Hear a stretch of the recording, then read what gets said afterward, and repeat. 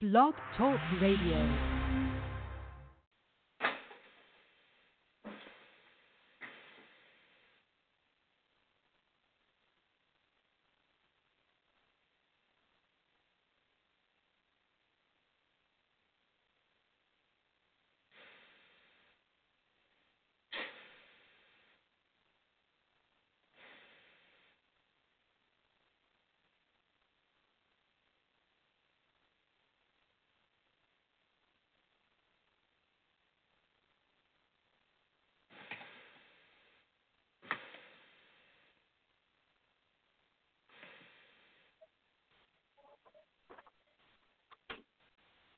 Hey, Larry. Yo. How we doing? Starting There is now. no earthly way of knowing. Goodman is hard to find. Which direction we are going. Directly El Camino. It would have been DWI.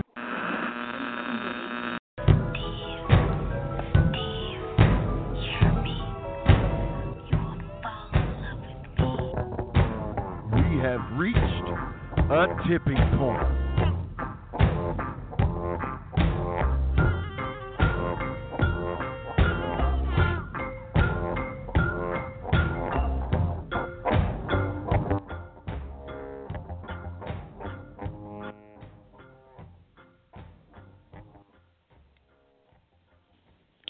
Welcome to the tipping point for October the 29th, 2019. You'll notice no bombastic intro by Stephen Platinum. Mr. Platinum canceled because his Brainiac kid is involved in a math contest. Who knew? But I'm joined tonight by two wonderful co-hosts, Matt Griffin, action wrestling promoter, and Georgia Wrestling History's ace reporter Rob Broadhecker are both with us tonight. Good evening, gentlemen. Good evening. Was I How you supposed doing? to give the bombastic Stephen Platinum intro? Because if so, No, well, I did. I No, feel bad. not I messed up necessarily. already. Rob, are you Yep. there? Rob, are you there? We have a technical problem already. Boy, it wouldn't be tipping point, but last minute scramble, Matt, because I see his number on the screen, and I've brought him out of the queue, but he's remaining silent. So, Rob, if you're out there, you might want to call back in because it's not coming through. He's probably going to figure out that he just needs to unclick the mute button on his phone. Probably so. Okay, so he's calling back in. But thanks for filling in tonight, Matt. And I know you've got some exciting news about action that you can drop here in this opening segment before we get to our guest, Trever Aeon and Jeremy Vain. Yeah, it's great timing with this news because we just had a very successful show Friday, which I think you agree. I'm very pleased with it creatively, and it really fired on all cylinders. But it just dropped a few hours ago on Twitter that Action Wrestling is going to officially be a part of the collective. We are doing a show with Black Label Pro, which, like Action, is one of the newer groups on the scene. Mikey Bland, a good friend, he's been running shows for about 2.5 years, and we've been discussing this. It's been in the works for some time. We're going to be doing a show at the collective, and the branding kind of really trips me out. It is called Warhausen's Wrestle-vania. We're going with a motif of Warhorse and Danhausen, and they're going to be the hosts of the show. And more than that is going to be revealed on Twitter in the coming weeks and months. But the announcement is out there, so I'm very psyched. Action, of course, we were a part of WrestleMania weekend last year. We had an AC Mack versus Fred Yehi match where The Action title was up for grabs at the Independent Wrestling TV Family Reunion Show, and literally since that day, I've been wanting to be a part of the collective again this year, and it's been a process. But Brett Lauderdale and Game Changer Wrestling are doing a great job planning everything out so that there's a lot of shows, a lot of variety of shows with different promotions, and Mikey Blanton's been my contact, and he's been a great friend with Black Eagle Pro. I just was up there last month to help out with his Turbo Graps 16. He did a tournament with 16 men over 2 shows, which were held in the same day, which was, creatively and logistically can be a lot. So he asked me to help come up and run them, and it was a great time. And those shows are available on IWTV Live as well. And so, yeah, it's, Action, I'm always trying to reach out and have partnerships, have friendships with other promotions. It really helps us all in independent wrestling. Congratulations, I'm I guess. excited. So who exactly will be participating is yet to be revealed. That'll be in the coming weeks and months, then, I gather. Yes. There's lots right. of very, very wacky ideas, but it depends on there's a lot of things that are, it depends on your time slot, it depends on other shows' time slots, who's exactly going to be down there. I have some match ideas that would really trip you out and you would like. But, it all depends. That's, at this point, it's still 5 months away. All right. I want to check and see now if Rob Rod has got his mute button off and he's actually with us. Are you there? I am here. Can you hear me? Beautifully. Okay. Thanks for joining us this evening. Technology. Yeah. Glad to be on. So, yeah, we'll have, as I mentioned previously, we'll have Trever Aeon joining us at around approximately 7:15 to talk primarily about his, he's literally just back from Japan. I think he just got back in yesterday, sometime from Japan. And then we'll have Jeremy Vain coming on for the second half of the show, and we know we're going to be talking about there. He booked Jacob Ashworth this past weekend, and we're going to be talking about exactly that. But I know Rob Rod, I just got your report up yesterday about the Action show, and I know you liked it. But I wanted to ask you about the Disruptor show on Saturday. What an interesting concept. So they only drew about 45 people, but I read there that it's going to air on Amazon Prime. Is that right? That is what I was told. I'm not too sure of the details yet of when it will be going on. Hopefully, either Clint Eller or Jacob Hughes will be able to get that information to me. But it was a very interesting place. It's kind of, I won't say like AWE light, but in that vein, a very cozy and intimate setting. Black walls, standing room only. You had to bring your own chair if you wanted to sit down, and the action was pretty darn good. And they, at this point, though, they did not announce a return date. That's going to be coming later. They were saying sometime in December. They just had to firm up with the owner of the venue exactly when those dates would be, when that date would be free. But they're hoping for the December showing. So, Great. Rob, I have a question. Yes, With the way that it's set up, it sounded almost like a studio TV taping, essentially. A more modern one. Did you know? Did they have any expectations on attendance?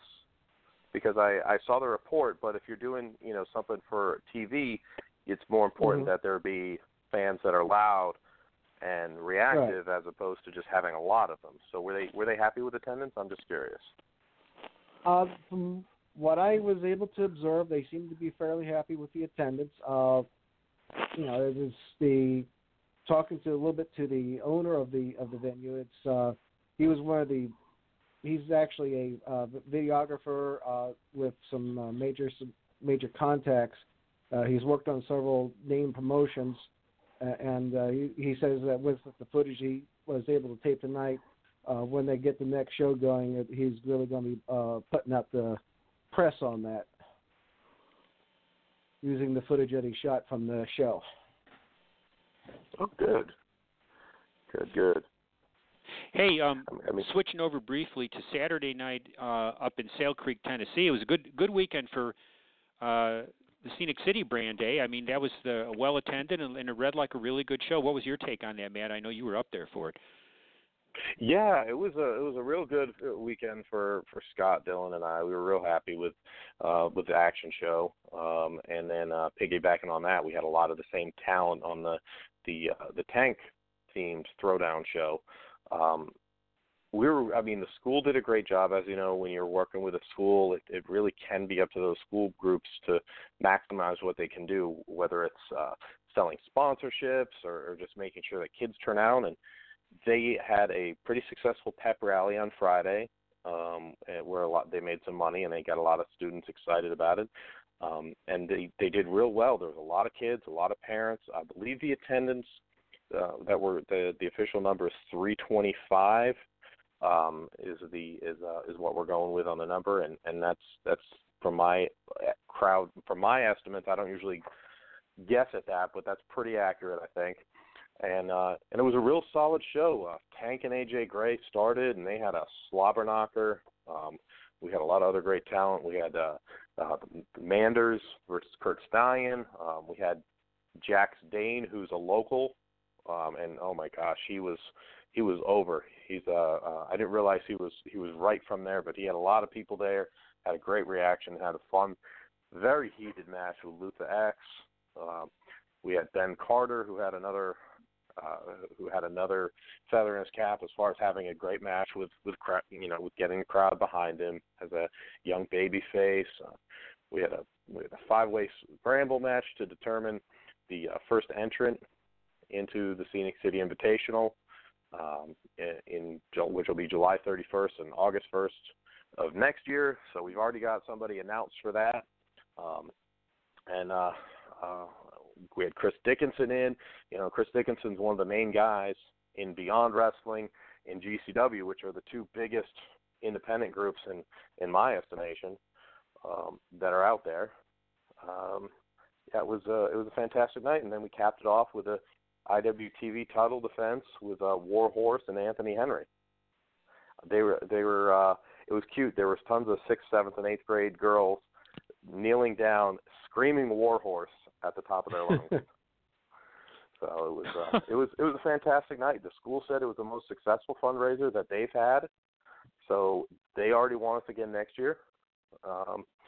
Creatively it'll be on iwtv.live. I know it's being edited now, and it was very good and productive. And the first member of the 2020 Scenic City Invitational class is Jonathan Wolf out of Indiana. That was a shocker. We like shockers.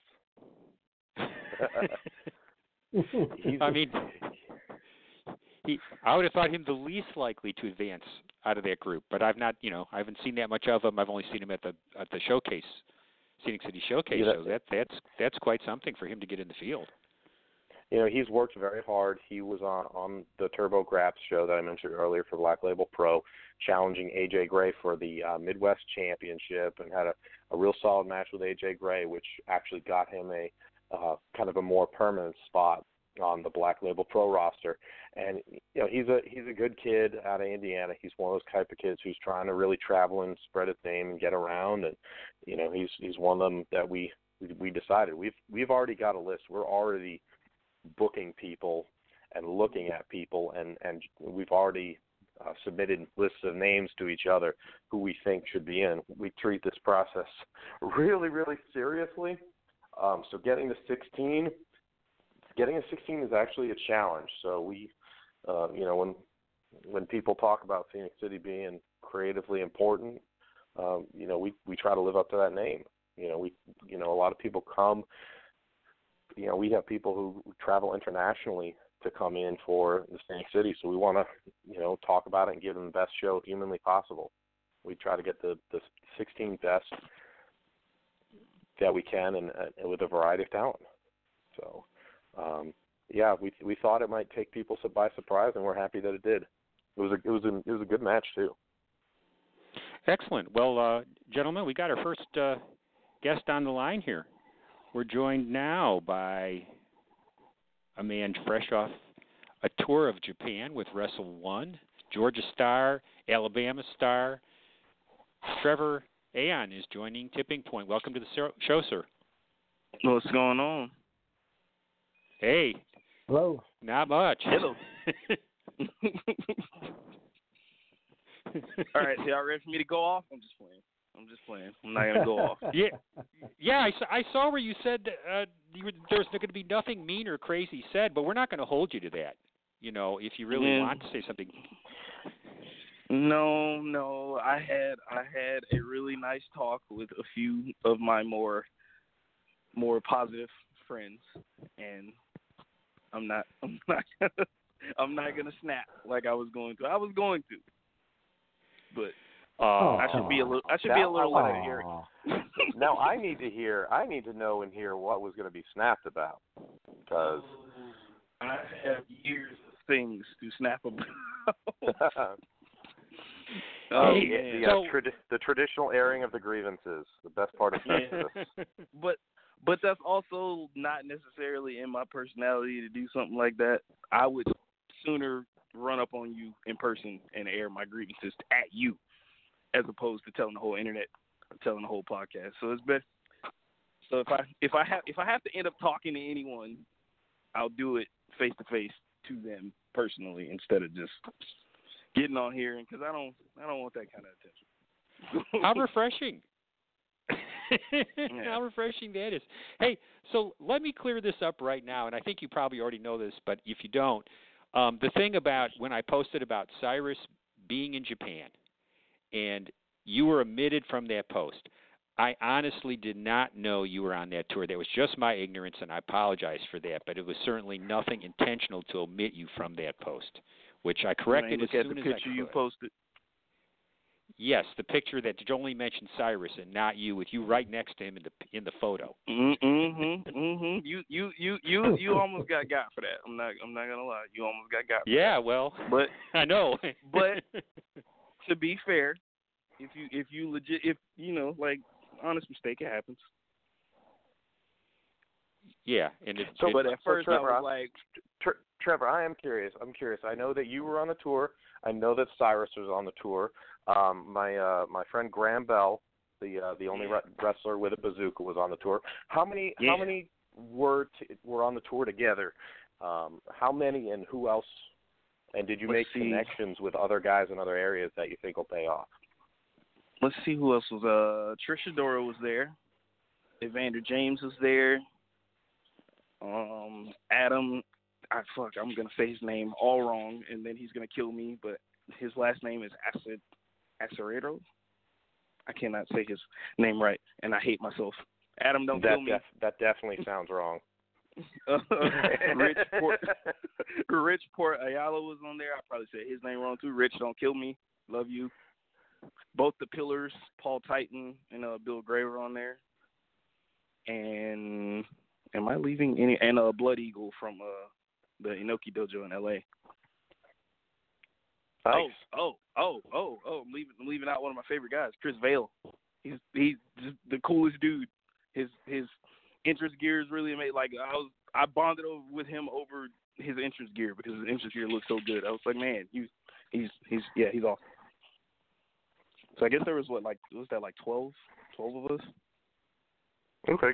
Do you think you guys networked and connected among yourselves to help you guys get into new areas? Or yeah, absolutely. I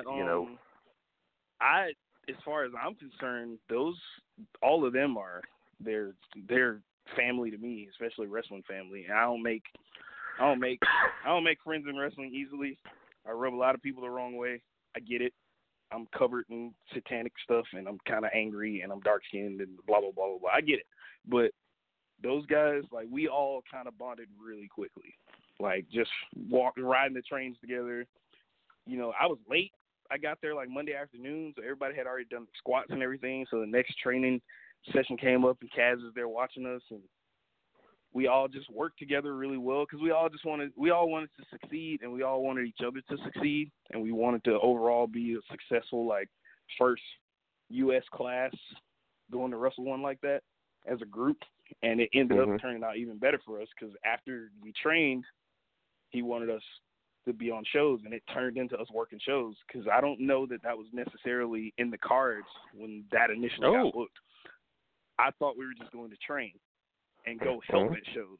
And if, a spot was open, if somebody got hurt or something, they would throw somebody in there.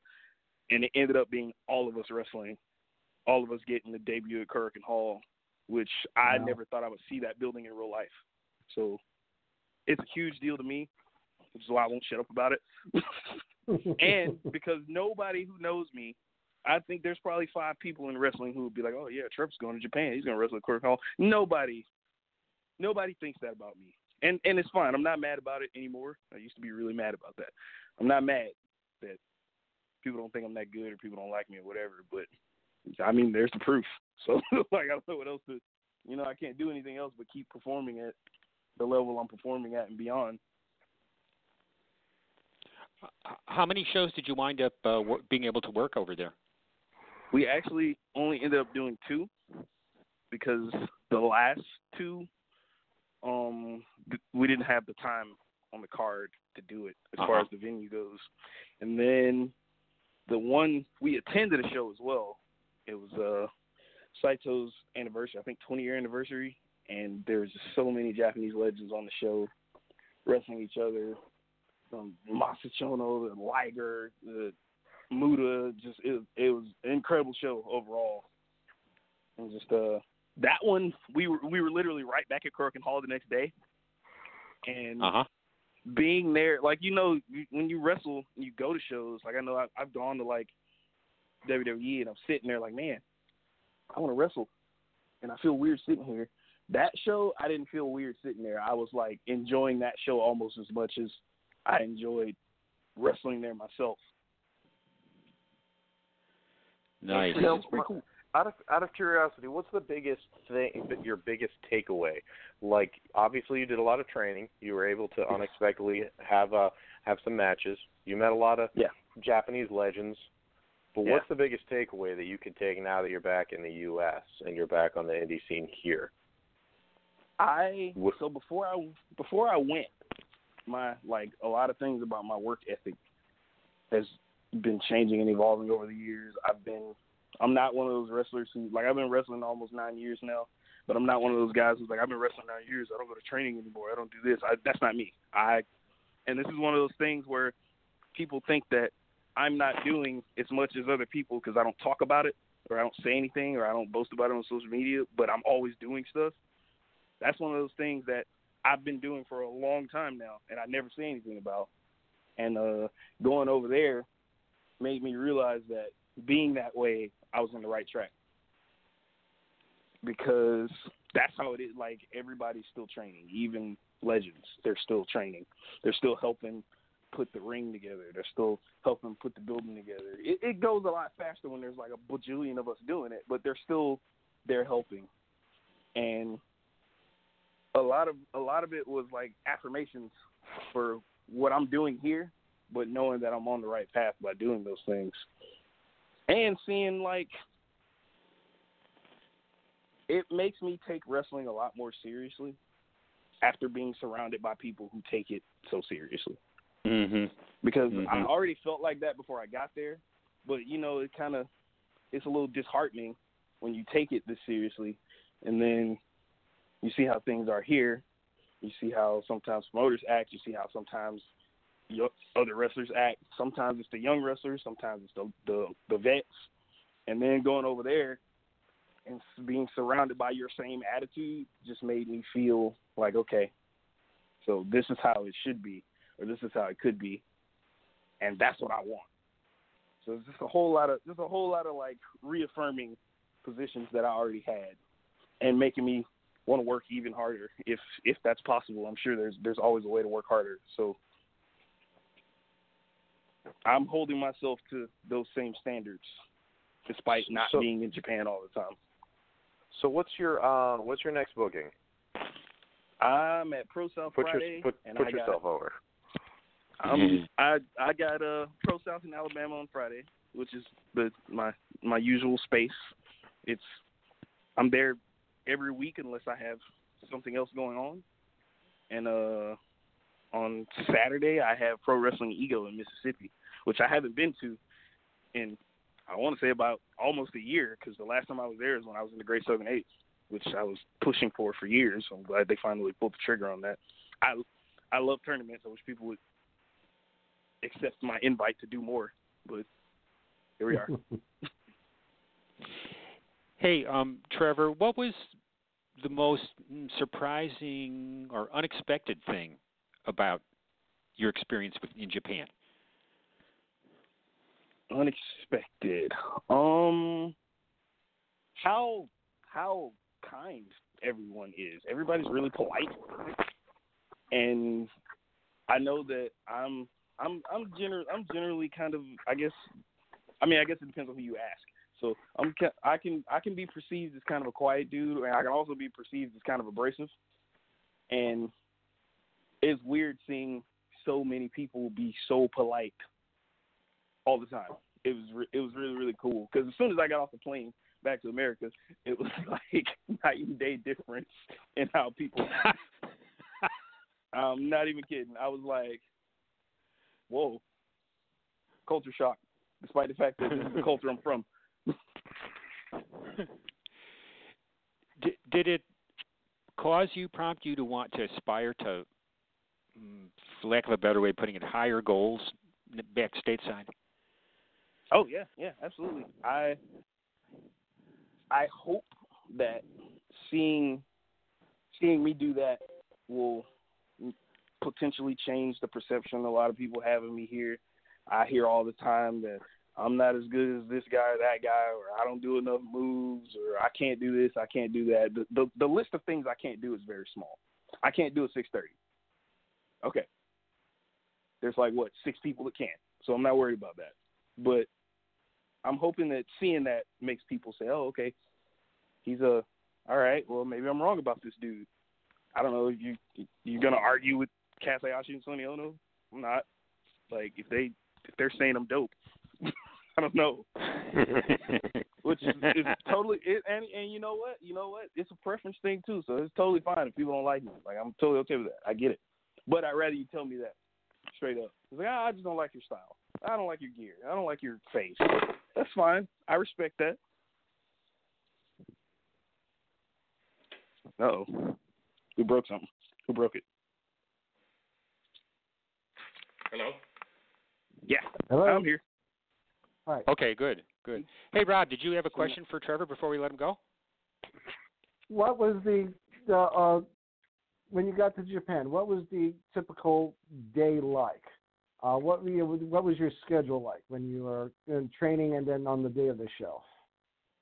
So on non-show days, we would get up, we'd clean up the dojo, we'd cook chanko nabe, which I wish I wrote down how to make because it's delicious and super healthy. And then we would have training from, I want to say 9 to 11 or 9 to 12. So, and the first training is just cardio, all your squats, push-ups, everything. Nothing really in the ring, just to keep you on your toes. A lot of that is stuff I already do regularly, so I was prepared for that.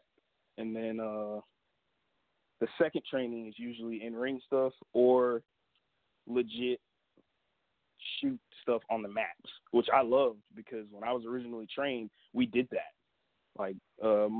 Micah taught us that forever ago. And I was in boxing and kickboxing before wrestling, so I had no grappling experience. I did not know how to wrestle until I learned how to be a pro wrestler. And then I learned shoot wrestling and stuff from them.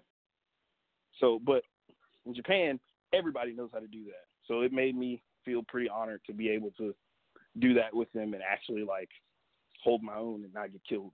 I couldn't take Cyrus down. He's huge, but I tried. Yeah, I bet, Trever, I bet training with Micah came in handy when you went over there, huh? Yes, absolutely. It helps that I still train with him. So, And after that, normally that second training will be around like 4.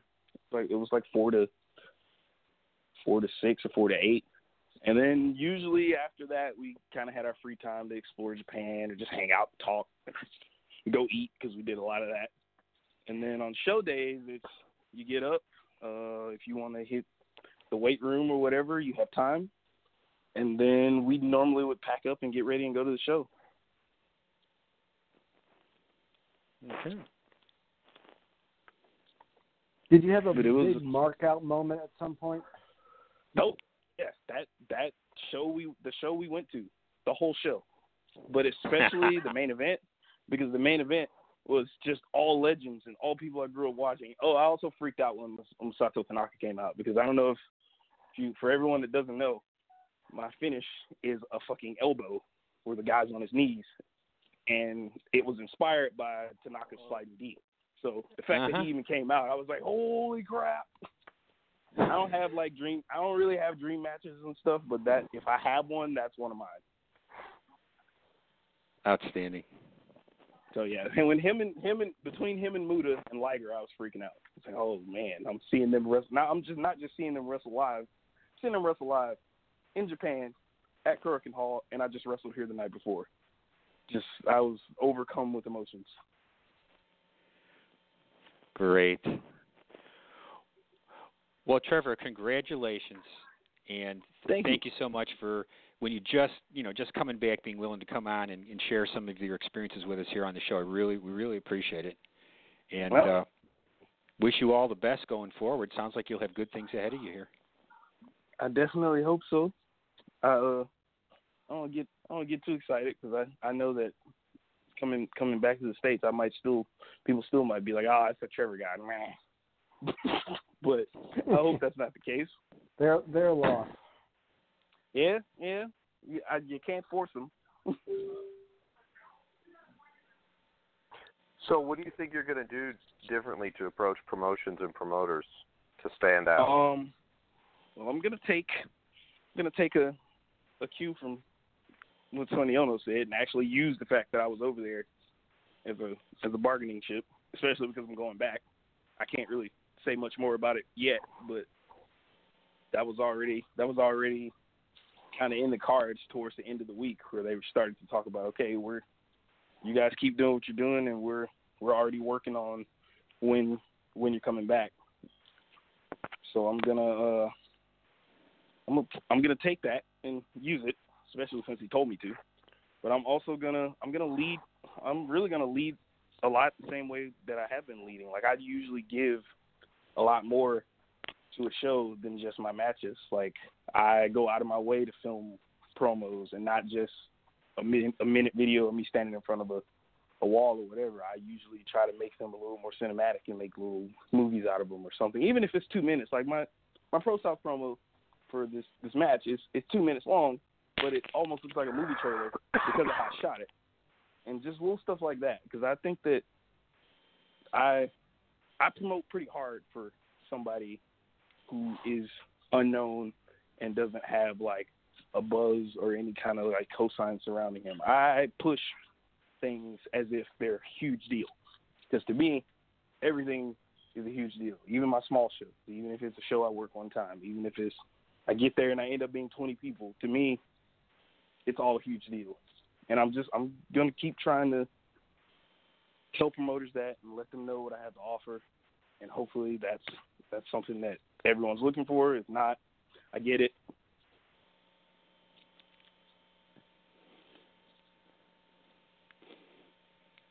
Well, again, thanks for coming on, and we'll look forward to Trever Aeon, to a show coming near you soon. Look for him. Yeah, look for me, or I'm gonna look for you. I'm just kidding.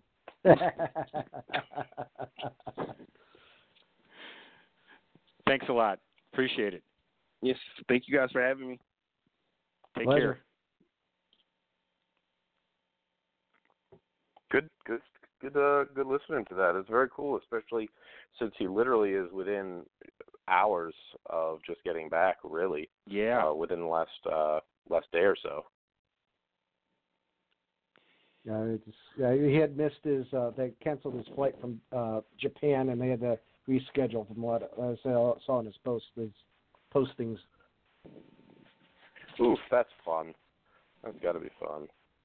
Yeah, I know. I talked to, I talked to a couple of the guys who were on that trip, and I'm very envious. That sounds like a very cool deal to hopefully break out of the pack of where you had been working and move to a higher level of shows and opponents. And I mean, that's obviously the goal, unless you're going to be touring over there, which would actually also be pretty damn cool.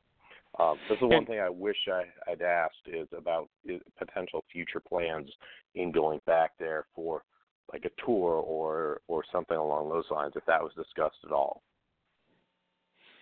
Yeah, well, he's going back, so hopefully so, and it's well deserved, because he's that, from seeing recent footage on him, he's definitely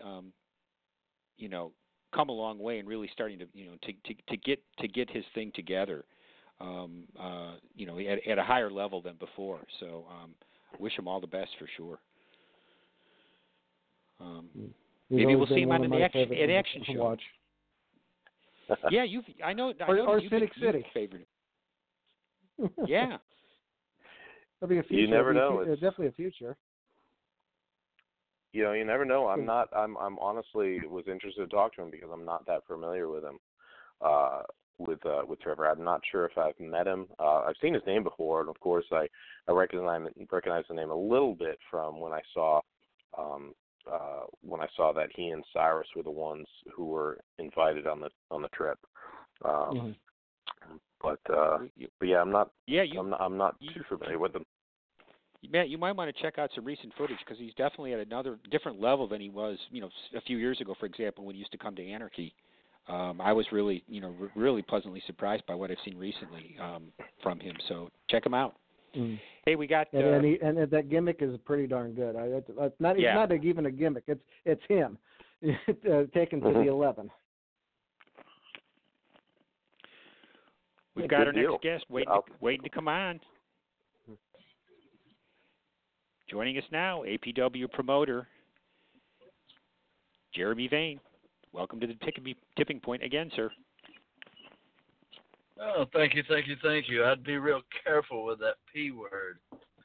I'm the self-professed world's worst promoter, as we found out on my last visit to the tipping point. So, well, if we're looking for promotion, I'll send somebody else. But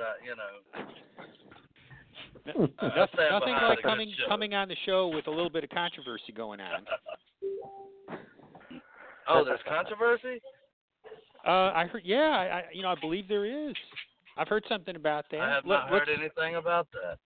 Well, why don't we just jump right into the elephant in the room? You booked Jacob Ashworth for his first show since all the controversy at Southern Fried, and his being having to give up the title after an online rant with anti-gay material in it that cost him his job there and cost the company a lot of grief, and you booked him.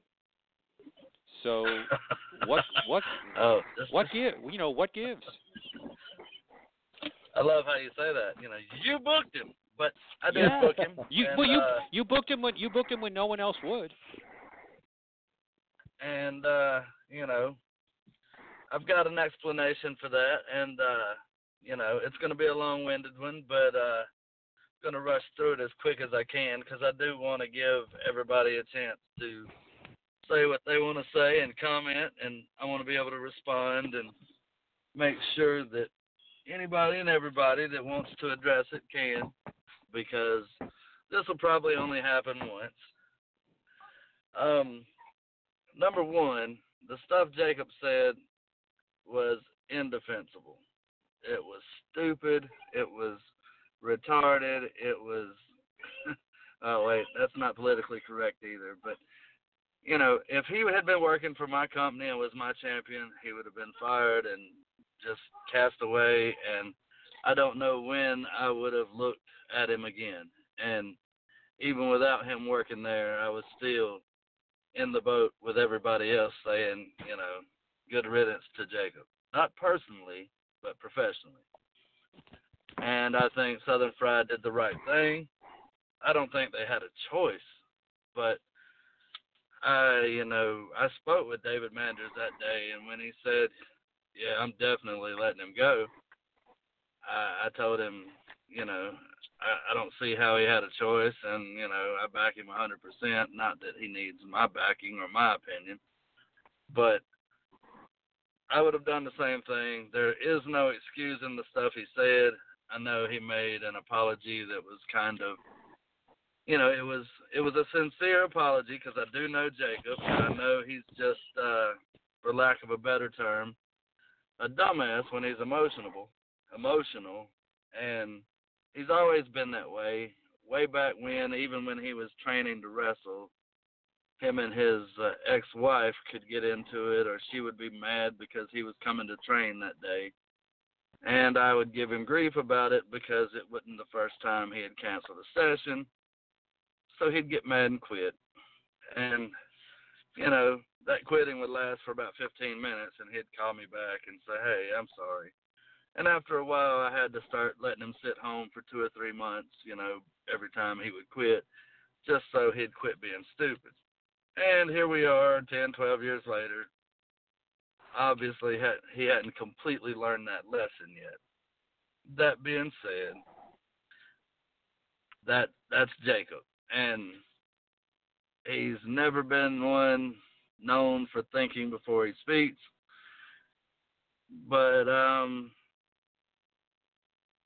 got to say that I've seen him in locker rooms for over 10 years now, shaking every hand, hugging every neck, being respectful to each and every person in the locker room under any circumstances.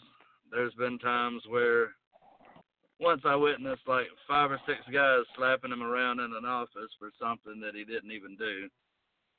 And he still took that on the chin and continued to pay dues and made it to where he is today, or where he was as of a few weeks ago.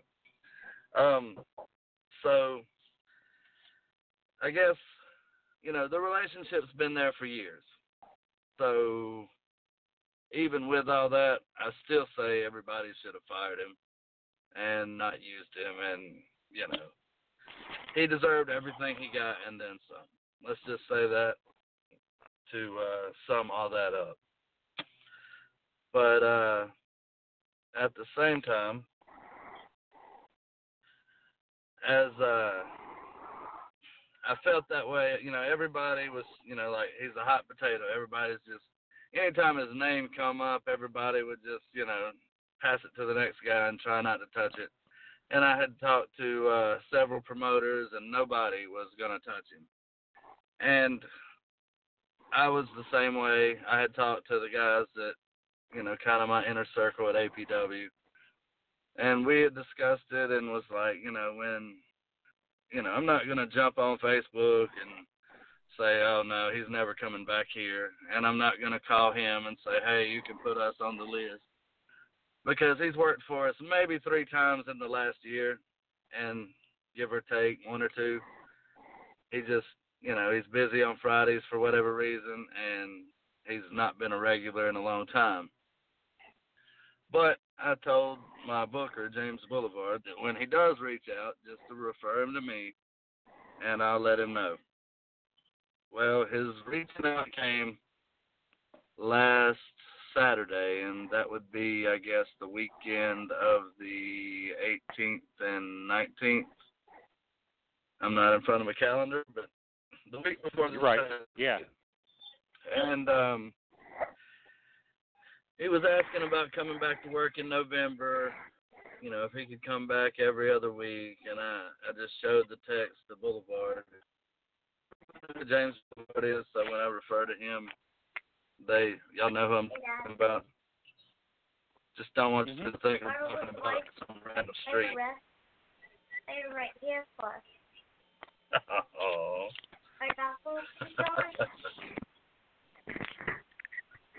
Whose child is that? That would be mine. Hey, Jeremy, it's Mr. D. What's up, brother? Sounds like you've got a sweet little child there. Yeah, he wandered in because he wanted to see if I was talking about wrestling or watching wrestling. I'm trying to hide in the bedroom so I can and talk. Sorry to interrupt your story. No problem. Please. No problem. I hide in my car so my dogs don't bark. Yeah, you take care of that baby. Don't worry about the story. So where was I? You know I've got ADD. I can't keep up. So you're saying he contacted you the weekend of the 18th and 19th about coming back in November. He texted me on Friday night during the show. 2 or 3 messages. Hey, I'd like to come back if you'll have me. I understand if not. I'd be willing to come every other Friday, blah, blah, blah. And I didn't answer because, obviously on Friday nights we're pretty busy. And then it's late when I get out of there. Then I had a couple question marks when I woke up Saturday, and then another message that said, man, I understand. I just wish you would pick up the phone and answer and talk to me. I understand if you don't want to do it. I don't blame you. Just, I wish you'd talk to me. I was like, dude, I've been up 5 minutes. Can you please just give me a little while? So then, I take a shower, eat some lunch, watch some football. And I just sent him a message because I didn't feel like sitting on the phone and talking to him because I felt the same way everybody else did. I was frustrated with him. I didn't plan on having him on my show at any point in the near future or the foreseeable future for that. I mean, he did an idiotic thing. And I told him, brother, this is nothing personal.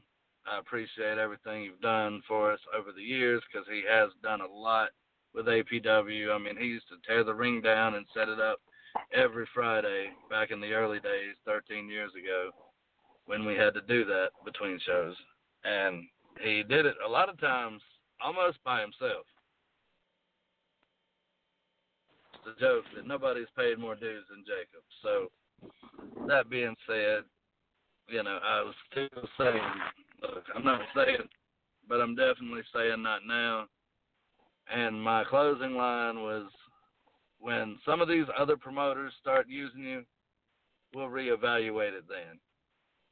And I went to a party later that night that had a bunch of wrestlers at it, and we kind of talked about the messages. We talked about how I responded, and we talked about how, not only did we not have a choice, but we all felt that was the right way to handle it, and that was the way we were going to handle it. And then enter Jesus. And I'm going to try not to beat you guys over the head with the Bible, but there's no way to tell this story without giving you a little bit of God's word here. And the next morning at church, we've been doing a series on Jesus and people. The first week it was about how our church isn't a white church or a black church or any kind of church. We welcome any and everybody, and we have a mixed crowd. It's a beautiful thing to see because for years you see black churches, white churches, and there's never any, what would we call it, intermingling. There's probably a technical term for it, but right now it's not coming to me. And the second week was about helping those people that are untouchable, such as your drug addicts, your adulterers, your people that have just got out of prison, I guess convicted felons. We mentioned everybody but sex offenders, but knowing our pastor would probably welcome them in a limited capacity and just make sure they were never around kids. Because I know to serve at our church. I'm echoing. But to serve at our church, you have to have a background check. So obviously, so I don't give the church a bad name. That's not a thing that we do there. But our pastor's just a really good guy that really tries to reach out to a wide variety of people, like including preaching at a rehab facility and sending one of our church vans there every single Sunday to bring them to church every week. And he's helped so many people, and our church as a whole has helped so many people that have just been broken at some point in time. So the third week was titled Someone Like You. And he used a few examples of, how we see the guy on the road with the cardboard sign saying, need help, need food, need this, need that. You see people outside the convenience stores asking for money, and a lot of times we all walk by them and don't even look them in the eye. I'm guilty of it myself. I've done it. I've probably done it within the last 2 weeks.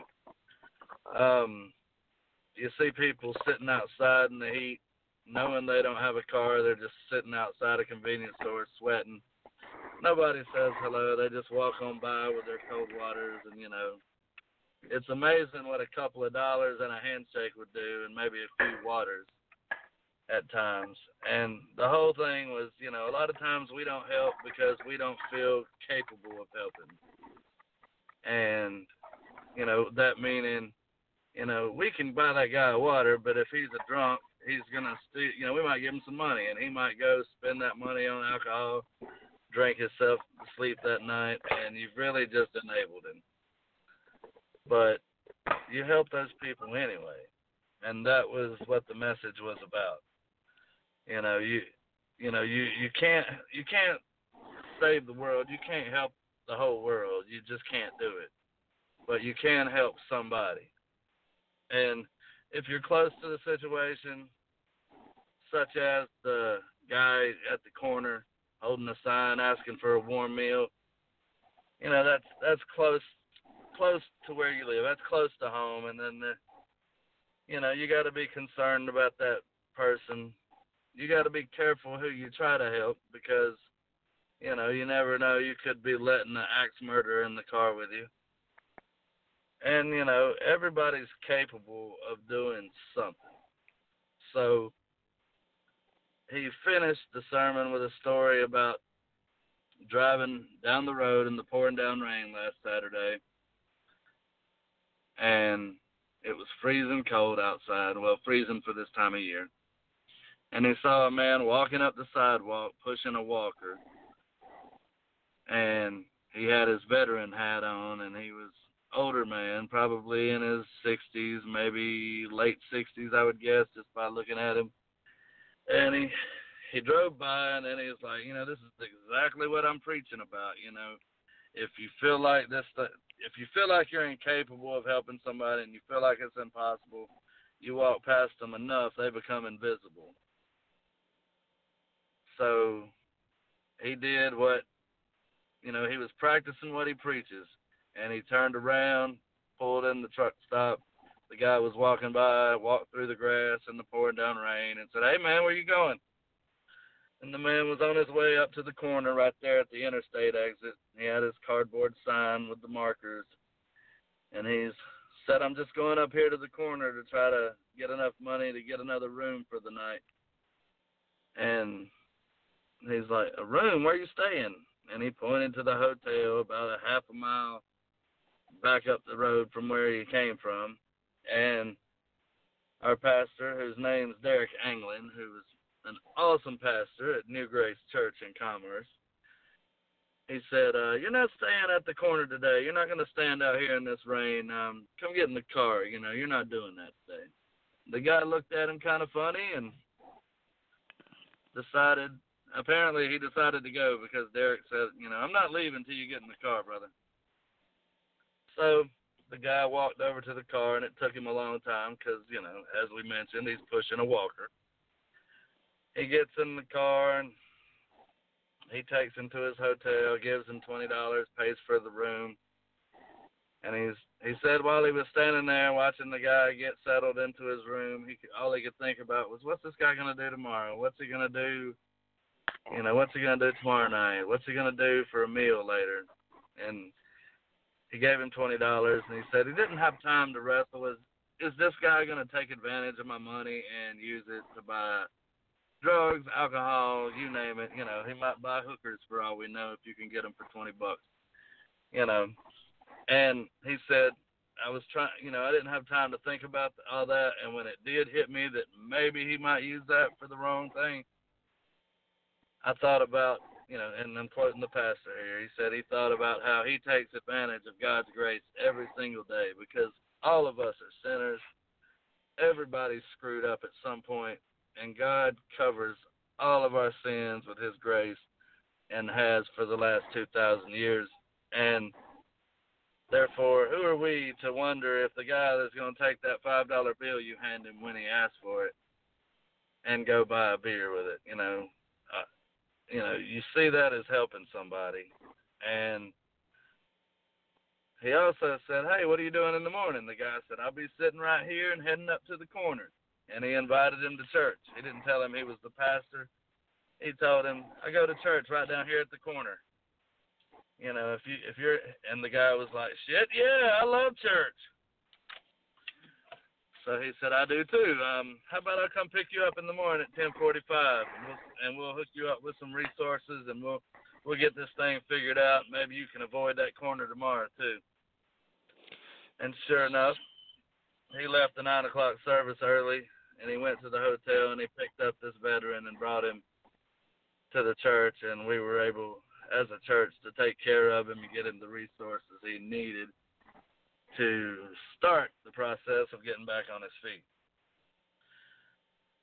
I heard all this, and, the text for all this was talking about the man that had been paralyzed for 38 years by the pool in Bethesda. I hope I'm pronouncing that right. Yeah. That everybody went to be healed. And Jesus walked into the room and literally, this guy didn't ask him for help. He asked the man, can I help you? And he healed the man. And nobody asked anything. Nobody asked Jesus for anything. He just did it and took care of the man. And for some reason, this sermon, I sat through it twice because I go to both services. I walked out of the church, and I'm getting in the car, and I'm dialing a number, and my son's like, who are you calling? And I said, I'm calling Jacob. He said, you're going to invite him back, aren't you? And I said, I sure am. And he said, I was thinking the same thing while I was listening to him in there. So therefore, this sermon just kind of, something bothered me about saying, I'll help you when somebody else helps you. Maybe because it was Jacob, and maybe because I felt like it was the right thing to do. And that sermon, that message just kind of shot a dagger right through my heart with a message attached to it that says, you need to do the right thing, and you need to reach a hand out for this guy because there was a time in your life when your life was in the crapper. You had did it to yourself, and you nearly lost your family. You nearly lost your vehicle. You nearly lost all of your in-laws and a lot of your friends, and you did it all to yourself from being an idiot, saying the wrong things, doing the wrong things, and it did cost me my marriage. And there came a time that I was locked in a jail cell for 3.5 days because I was accused of doing something I didn't do. But what I did do was break a dresser into 1 million pieces. And, I got locked up for it. And this was during a time that I had been split from my wife for 19 months. I was living with another woman for about 18 months of those, and put my family through hell and my wife through hell. And I walked into that courtroom that day, and it was for the bond hearing, and I'm in shackles and a jumpsuit, and I'm already crying because my mom is going to see me in shackles and a jumpsuit. That's just a tough thing to swallow. And I walk into the room, and not only is my mother sitting there, but my ex-wife, who I had shit on every day for the last almost 2 years, is sitting there, and she's there to help me at a time when I didn't deserve it, a time that I wouldn't have been there for her if the shoes were reversed. And that was the most humbling day of my life that I get teary-eyed almost every time I talk about it. And I couldn't help but relate everything I had heard that morning and everything that I have experienced in my life. Jacob, who really put his foot in his mouth and really did a dumbass thing. And I really hate to sit here and talk about Jesus and start cussing, but, you know, that's a habit I'm working on, and I'm a work in progress, and, you know, something about wrestling guys make me cuss. I don't know. So, that Jeremy, excuse only works for so long. Clearly from what you said, there's a piece you identified with Jacob's position from your own life, and you made the decision to invite him back. But when you invited him back, were there any stipulations on that invite? Actually, there was. I told him, you know, hey, you don't say anything on social media or anywhere publicly unless it goes through me first. Number 2, I don't want to see the Confederate flag anymore, ever, anything to do with you, whether it be on social media, in a picture with you and your family in the mountains. You don't come to the shows wearing anything like it. You damn sure isn't never going to wear that gear on my show. And easy for me to say, for the record, he's never wore the Confederate flag gear on my show, long before this whole issue came about of him being an idiot publicly. And, you know, that was one of the things. Also roped him into going to church with me last Sunday, which, you know, that's a bonus. Maybe that was a guilty pleasure of mine, but he's planning to come back this Sunday. And, you know, sometimes you do what you got to do. Sometimes you lie to people and tell them it's Bring a Friend Day when it's really not. You know, whatever gets them there. But anyway, that was pretty much it. I mean, he had already reached out and made a lot of apologies to the people that he offended directly. And a lot of those apologies were, you know, I know Jacob, and I know a lot of his apologies stemmed from the fact that he was blackballed from the wrestling business, and I'm sure that hurt. But also, knowing Jacob the way I know Jacob, he's also a big old softy. And I know it hurts him to be hated by people. And he knows that he made people hate him. And he made people, you know, have disdain for him, and rightfully so. And I knew that. And I knew that, you know, somebody had to be the fool that was going to be the first guy that reached out a hand to help him. And when, you know, I give the glory for it to God, but when I was the fool that had, you know, crapped on my wife for almost 2 years, she was that hand for me. Long before, you know, I didn't have any in-laws in that courtroom that day. I didn't have, my stepsons weren't there, but my ex-wife was, with a forgiveness and a grace that I never saw the first 9 years we were together. And when you experience that and you realize that you're in the position to be able to be that somebody for someone else,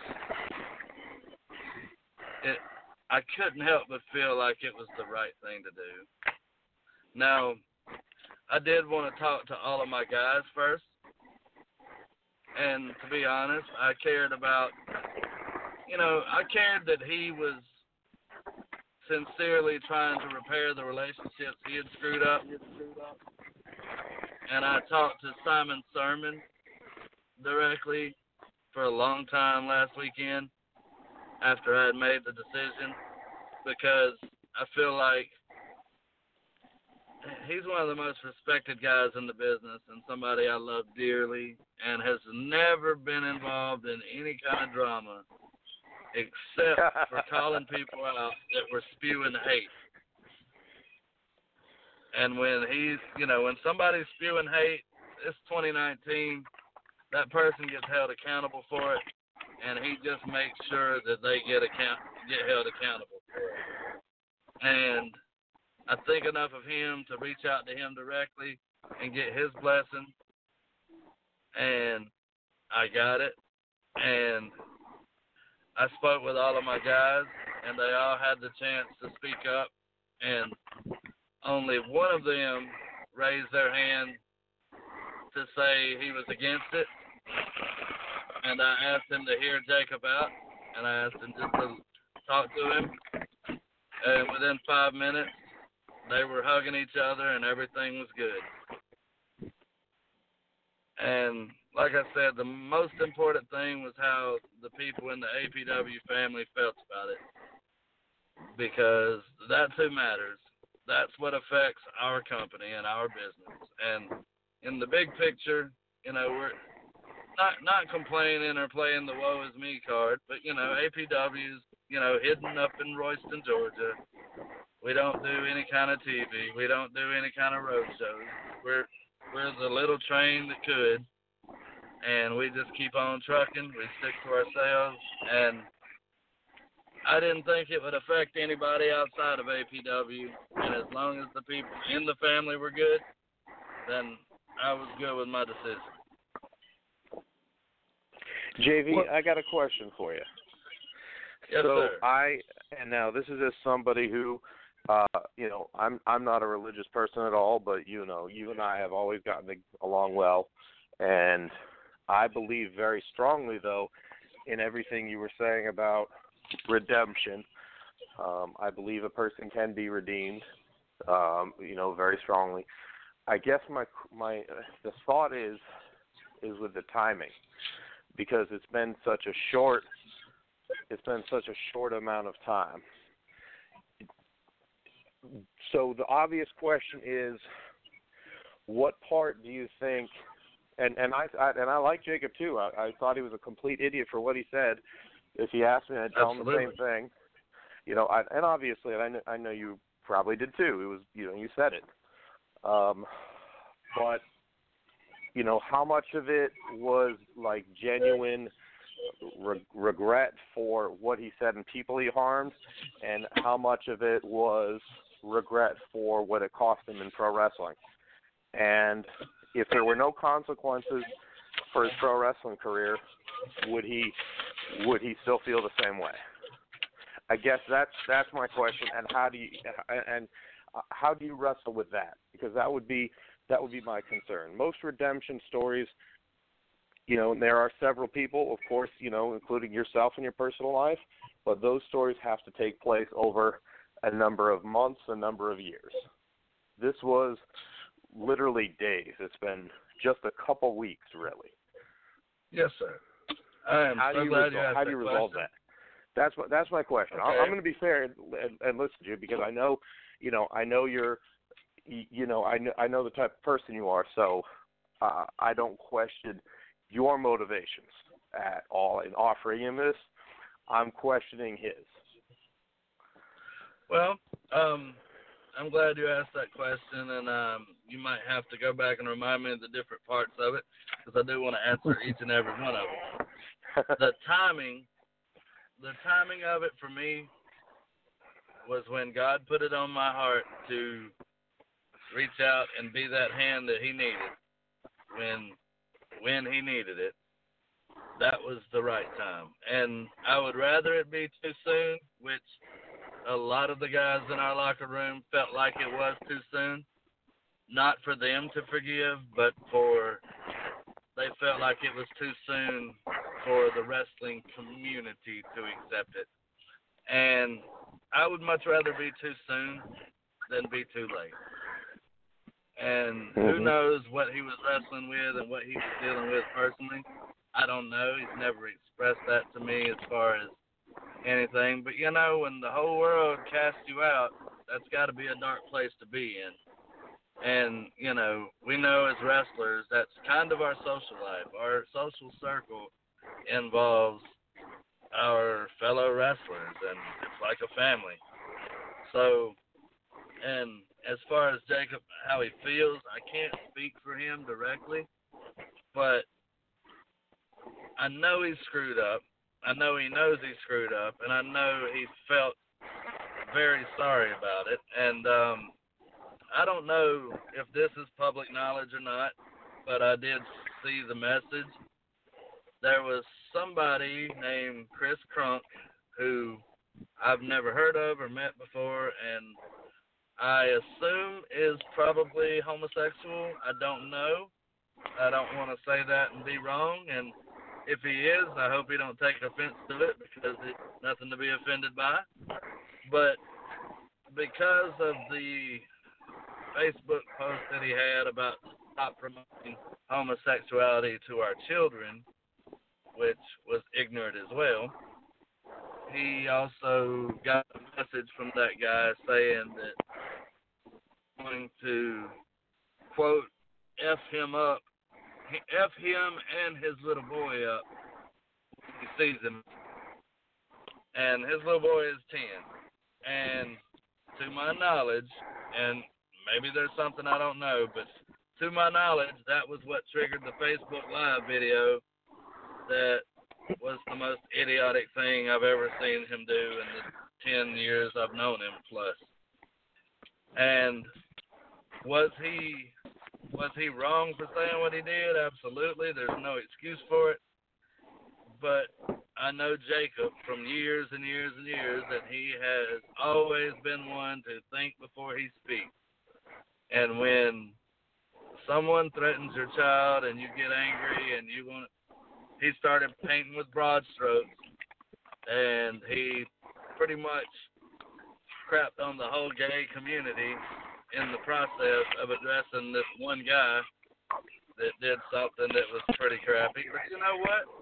Maybe this Chris Crunk guy is, maybe his son or maybe his child is homosexual, and maybe that's why he was so offended. He might have been in the same boat as Jacob. I don't know enough to judge that situation, but I know Jacob acted out of emotion and not how he feels genuinely, or at least not how he treats people, in my experience.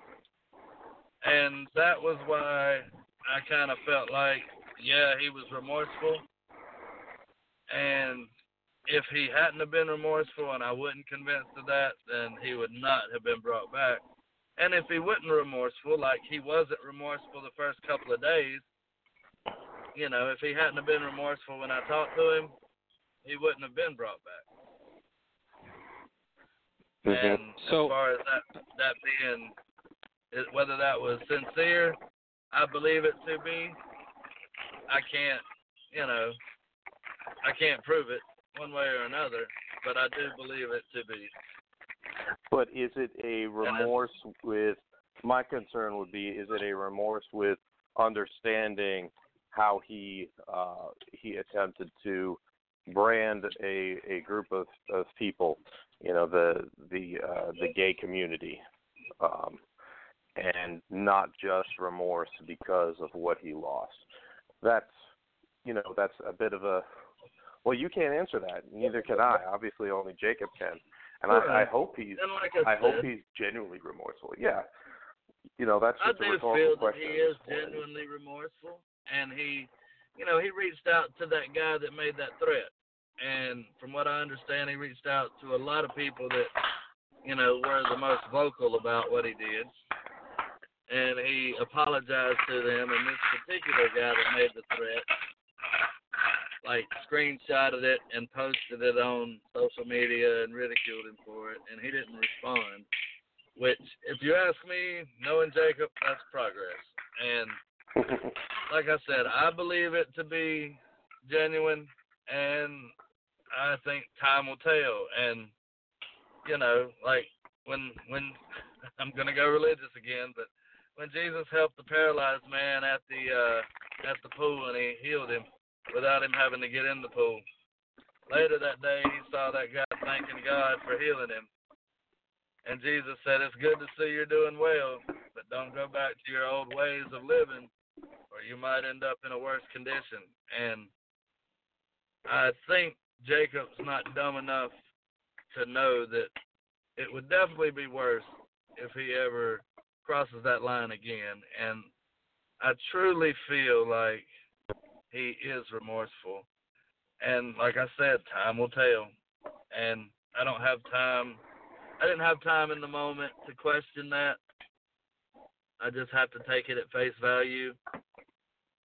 And, just kind of like the way God did for us, And we shall see. And, while we're talking about being genuine, after Friday night, after we talked to all of our guys, there was a select few, only one that I know of by name, but I talked to him about it. But a lot of the guys, or a few of the guys, felt like, we just needed a body on the show, and he was willing to be there, and I just used Jesus as a cop-out to kind of make sure that all the guys accepted him. Well, I don't believe that would be true for 1 second. Right, but I pointed out, over the years, me running APW, I've never been afraid to hurt somebody's feelings. I've never been afraid to be honest to a point that was brutal, and I pointed that out to him, and it's like, if I just wanted him back and needed a body, I could have had him back the day after he said it, when I was still saying we wouldn't touch him, and there's a whole lot of other people I'd reach out to if that was what it was all about. And not only that, but I don't think I have the balls to go that route. And it bothered me that any of my guys would think that I used that as a cop-out. But, I hope I'll change their mind in time. And, time will tell with that too. And that's, all I can do is be me. And I hope Jacob earns their trust and love, and I hope that that I erase any doubts they may have too about me. And one thing I want to point out about Jacob, and I swore to myself I did not want to get into this sounding like a Jacob apologist, but one thing I said to my locker room was, can I see a show of hands of anybody in here that Jacob has ever personally disrespected or mistreated or treated with anything less than the utmost respect and kindness? And not a soul raised their hand. And even the guy that raised his hand about being opposed to bringing him back didn't raise his hand about that. So that kind of speaks volumes to me about him being remorseful. He was mad at one gay man, and he decided to bash everybody that is gay, because the reality is it had nothing to do with gays or anything to do with their sexuality. He was angry about something, and that was the easiest target. And that was where the stupidity came in on his part. He would have been better off going to that guy's house and kicking his butt by himself, and then, he would have never put himself in this mess. Not condoning that either. That would be assault, and it's not 1985 anymore. But he handled everything wrong, and the stuff he said, I don't blame any of the people that hold that against him. I totally get it, and like I said, it was important to me that our APW family accepted it and accepted him back in. And anybody that would have had a problem with it, I would have just, I would have dealt with it the same way I dealt with the one guy that did have the problem. We would sit down like grown men and talk about it and be real with each other until we got a resolution. And that's how it happened with us. And hopefully in time, this provides him the opportunity to start slowly earning respect back other places. And if not, then if he just earns it back at APW and continues, as long as he don't make a fool out of me, I think that doors will open, and he's. I don't know what else he can do without giving the chance to succeed. Jeremy, a couple quick follow-up questions because we're going to need to start wrapping up here. Did I understand? I want to make sure I understood correctly that you were saying Chris Crunk's a fairly well-known wrestler out of Chattanooga, and you're saying that according to Jacob, he's the one who threatened him and his son, but then that Jacob then reached out and actually communicated with Chris after that happened. Did I understand you right? The way I understood it happened is he got the message as a result of the meme where he said, quit promoting homosexuality to kids. And then I know there was something that a guy named Ashton Starr screenshotted to the Southern Fried page where Jacob commented on it. That wound up on the Georgia Wrestling History page, that particular thing that he sent to Ashton. Okay. Go ahead. That, I'm not sure the chronological order of that, but that was the same message as the Facebook Live video. And I don't know what came first, but the apology to Chris Crunk from Jacob allegedly happened after the video was made. And I would assume after that comment was made and left on the page.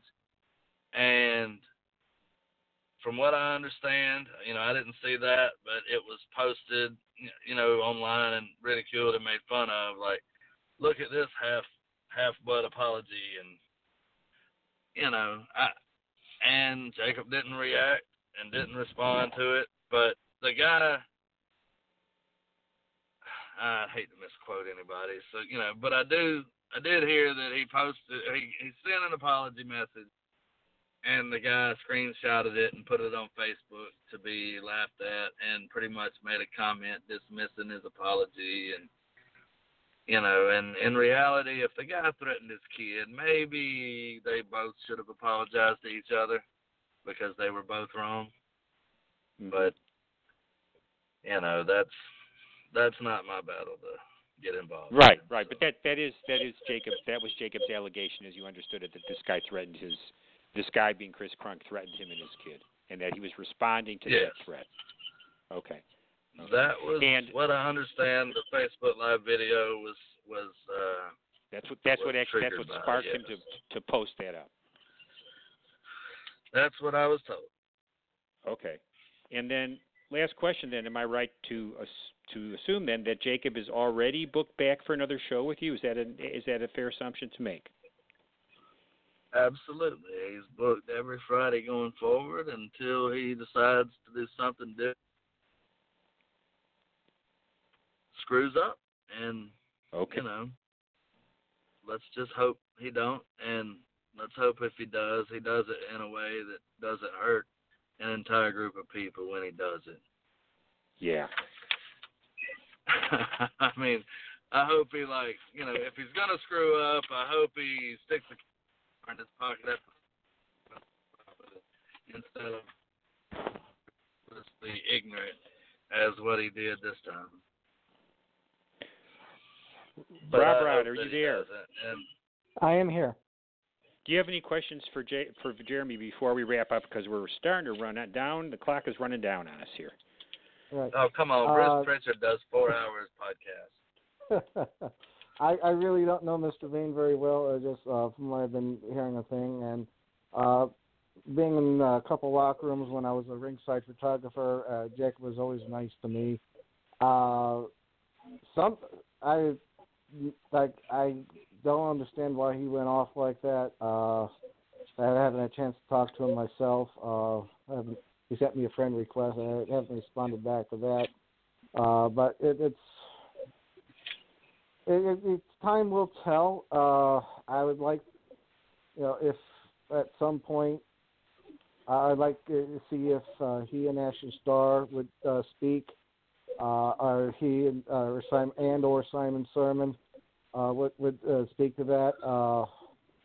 There's another name I could mention, but I'm not going to mention. Okay. I know him and Simon Sermon have talked extensively because Simon was one of the first people he reached out to apologize directly to. It seems like he said that him and Ashton Starr have talked. Jeremy, I can only say that I did speak with Jacob because he was originally supposed to do this show, and he told me that as well, that he did speak with Ashton Starr. Of course, he's talked with Simon, but that he also spoke with Ashton Starr. And I should say that Jacob decided against doing this show, and that's when I reached out to Jeremy to ask him if he would be willing to do the show, and he'd already indicated to Jacob that he was. So I appreciate, Jeremy, you coming on, and Jeremy, I appreciate you, laying all this out about how this, what was behind, how this all came about for you to bring Jacob back, and I appreciate you doing that. Yes, sir. And like I said, I do want to make it clear I did not defend or condone anything Jacob said. It was probably the dumbest thing he's ever done in his adult life, and definitely the dumbest thing he's ever done as a professional and a public figure. And, when you do those things, you're held accountable. And had he been working with us at the time, I don't think that I would have been in a position to be so forgiving and so willing to give him a chance so soon. Mm-hmm. But who knows? If God had put this on my heart the way he did, when he did, I can't say that I would have done anything different. And, one thing, when I say that I don't want to offend him or condone anything, I do want to point out that I think every one of us, at some point, if we have it, we're probably going to do, and if you have it and never do, then God bless you, because you're better than 99.99999% of the people in the world. And I would hope that when you do screw up, somebody reaches out.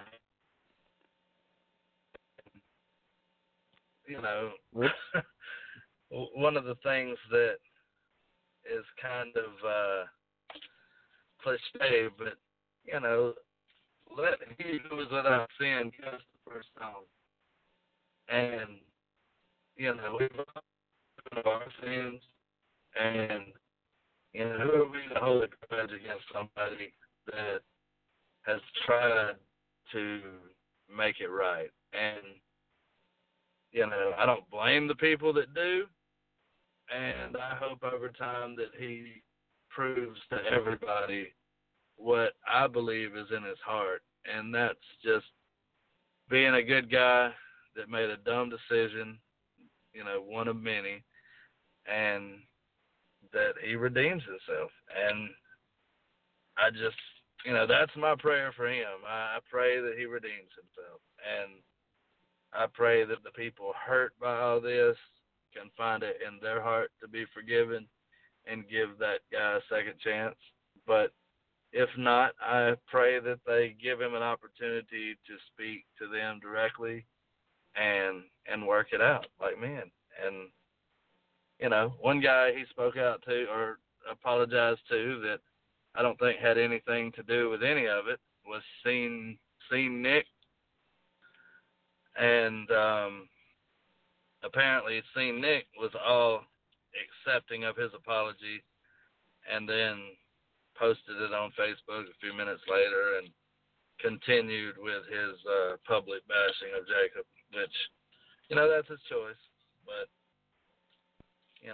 if the guy apologizes to you and you accept it, then why would you handle it that way? I don't get that. I don't understand. And I don't understand how it offended him directly either, but, And I definitely don't know how I got brought into that a few weeks ago. which that was another thing that sucked, but, maybe that's a story for another day. And I think you addressed that quite well in the letter you sent into Georgia Wrestling History, which if anybody has not seen that, it's on gwhnewsandnotes.blogspot.com and on our Facebook page where Jeremy responds to the allegations of being a bigot. Thank you, Jeremy. We're going to wrap up. Thank you to our guests, Jeremy Vain and Trever Aeon. Thanks to our co-hosts stepping in, Rob Rodhecker and Matt Griffin. And we will see you all again on the tipping point, hopefully in 2 weeks.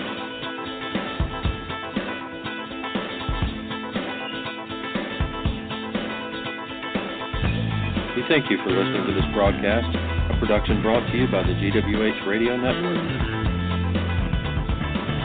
Stay tuned to GeorgiaWrestlingHistory.com for the latest information on upcoming events and more.